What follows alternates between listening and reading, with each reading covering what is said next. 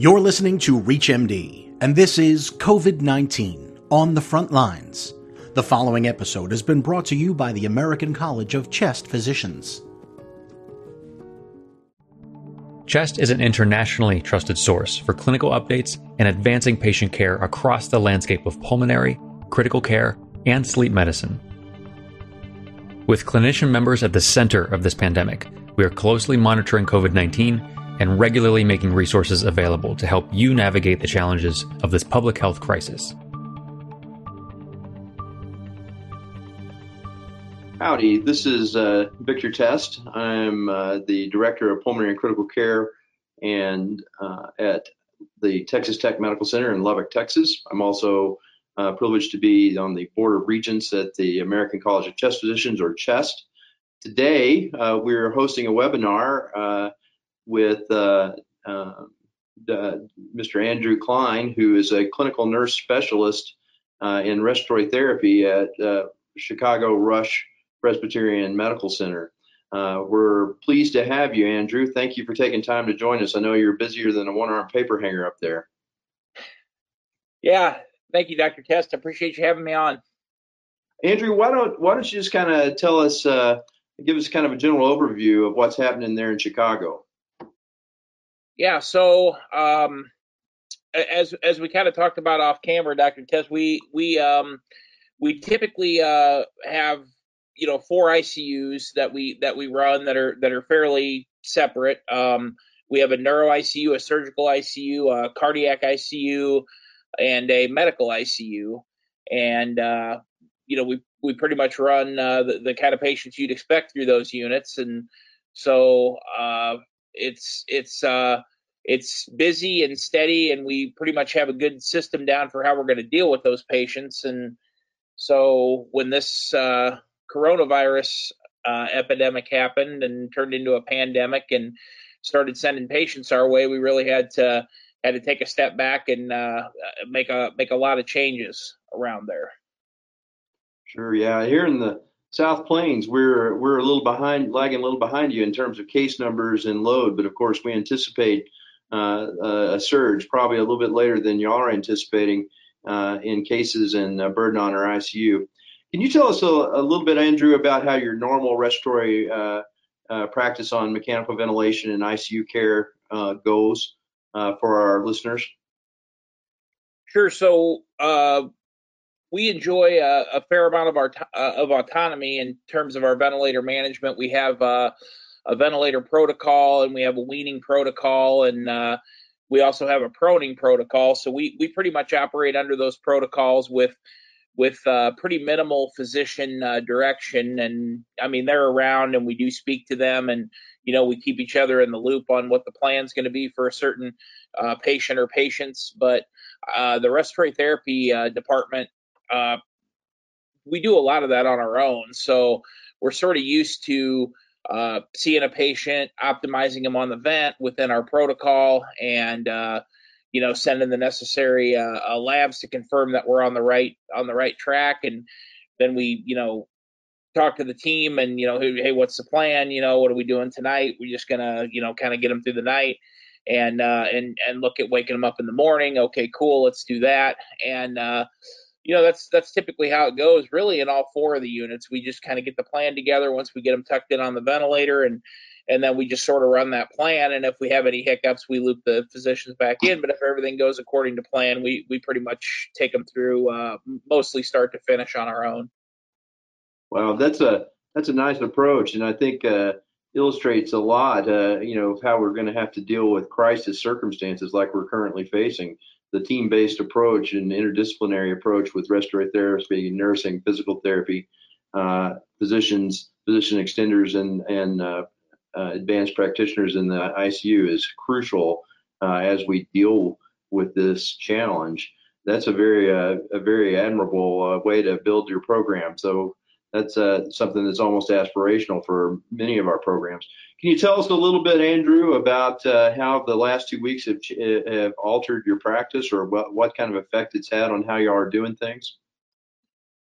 Well, that's a great question, Dr. Tess, and I can tell you, as somebody who's been around a little while, and I've worked at a couple different institutions, and we've had things come up where we've had to, implement things with a short time frame, or change things around or move things around. But I don't know that I've ever seen anything quite like this. We started out, we had we had a wing of our medical ICU that we built a few years ago for the Ebola scare that we had. I think it was around 2015, 2016, around there.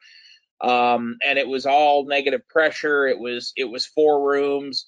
We were just going to put the Ebola patients back there. We had a plan for how we were going to deal with them, and so that was already there. So initially we said, hey, let's just put the coronavirus patients back there. Well, I think it was pretty conservative thinking to think that those 4 rooms were going to house everything we were going to get, because that lasted about a half of one shift.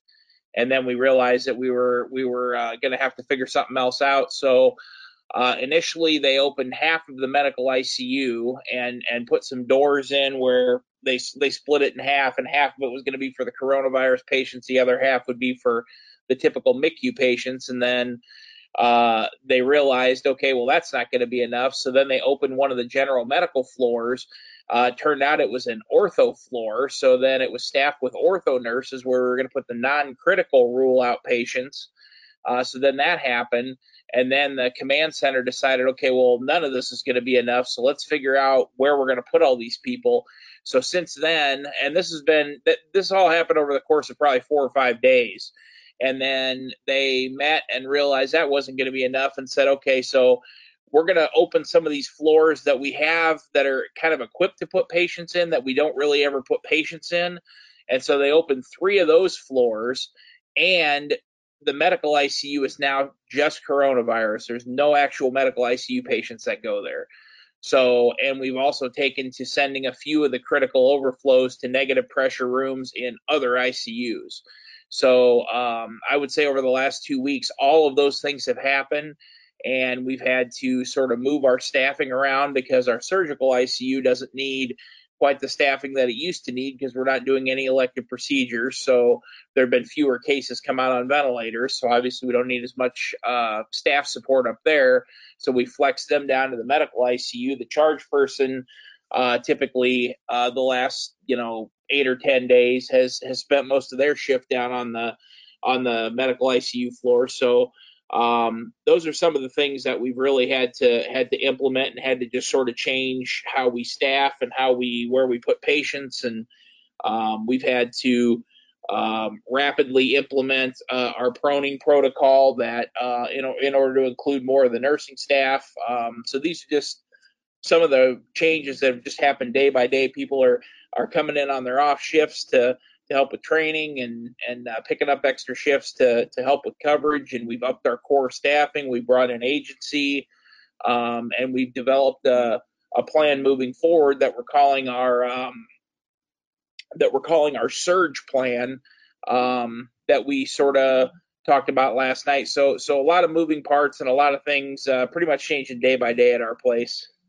Yeah, that's both daunting and impressive. It's nice that your hospital had the ability to expand into areas that were not already taken by other patient care.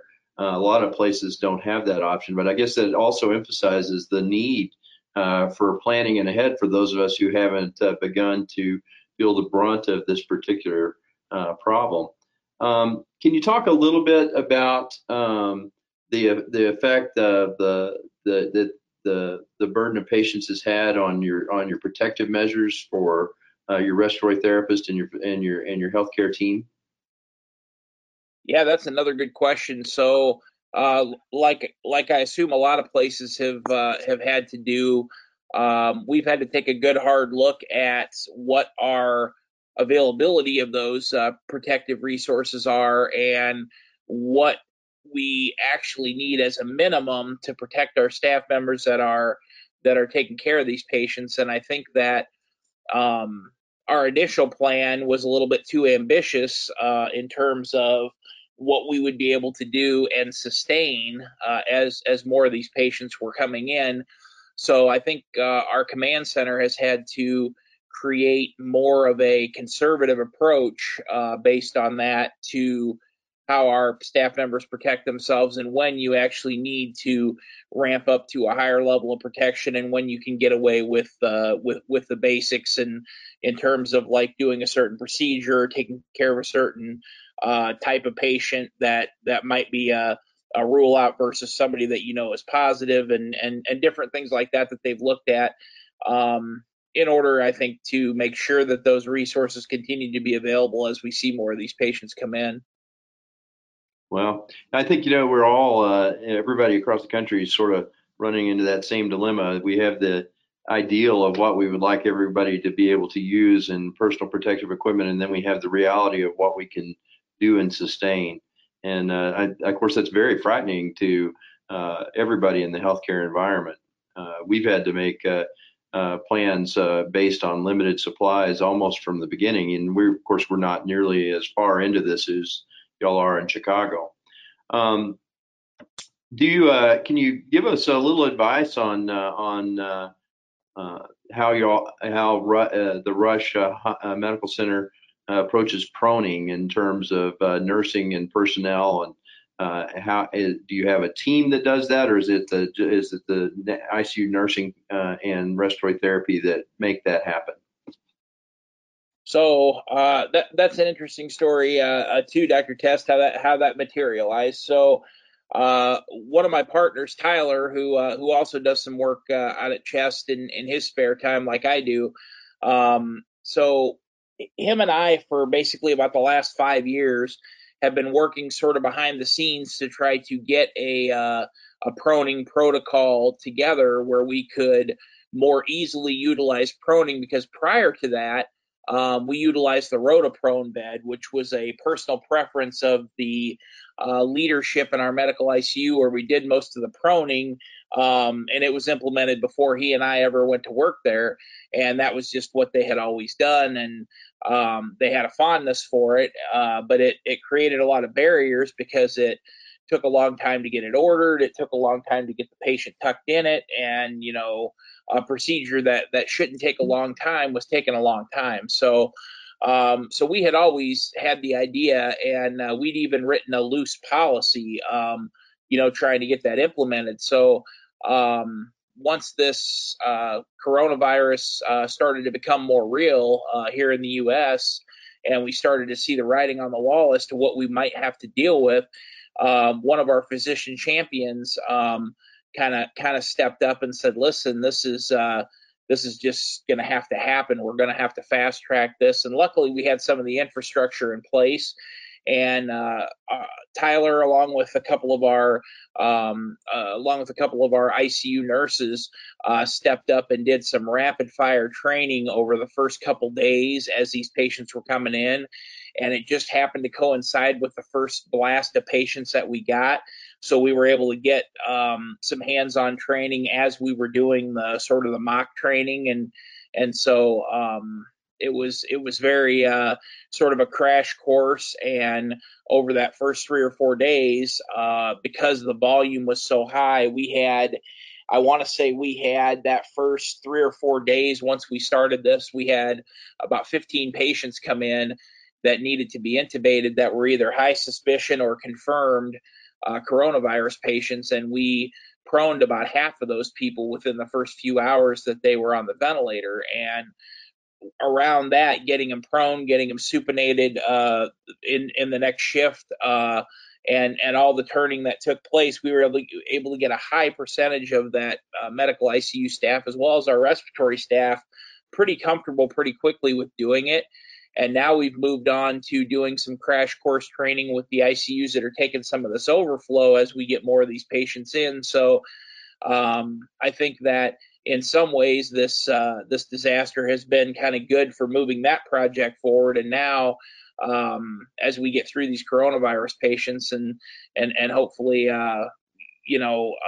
save a lot of them, because we're able to do this so effectively now, we'll have this in our tool belt to use on our normal ARDS patients, and so we can take a little bit better care of them as these coronavirus patients start to not need this high level of care a few months from now, hopefully. Well, thank you, Andrew. That's very impressive. Can you just one last question, and I'll just say for the audience that we didn't talk about this question before, so this is a surprise question. It's almost like an Easter egg. So Andrew, could you just briefly tell us about how y'all are utilizing rescue therapies like nitric oxide and inhaled prostacyclin in this subset of patients?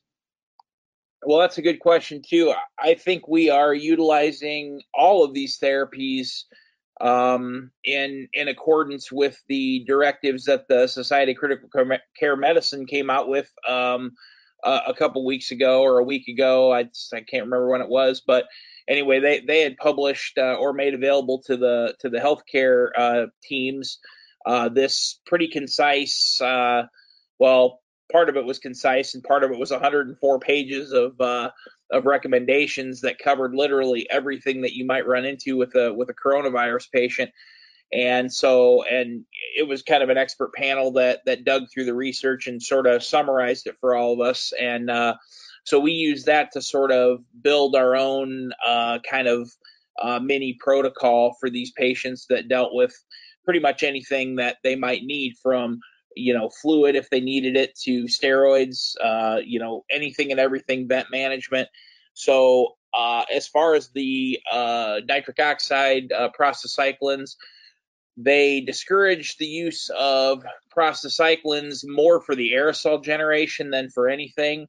I will tell you there have been a couple patients we have used it on, but mostly in our patient population that we've had so far, we basically just use it till we can get them prone. So and then we wean it off once we get them optimized in the prone position, because a lot of them come in, and I don't know how the people who will be listening to this, I don't know what their patient populations have been, but ours have been intensely sick, and we've had multiple patients out of our group on 16, 18, 20, 22, 24 centimeters of water pressure a PEEP to keep them within goal saturation. So there have been a couple, though, that until we can get them lined up and get them proned and things, they needed that little boost to get them oxygenated well enough to get them through till we could get them proned, and then we've been able to wean it off shortly after that.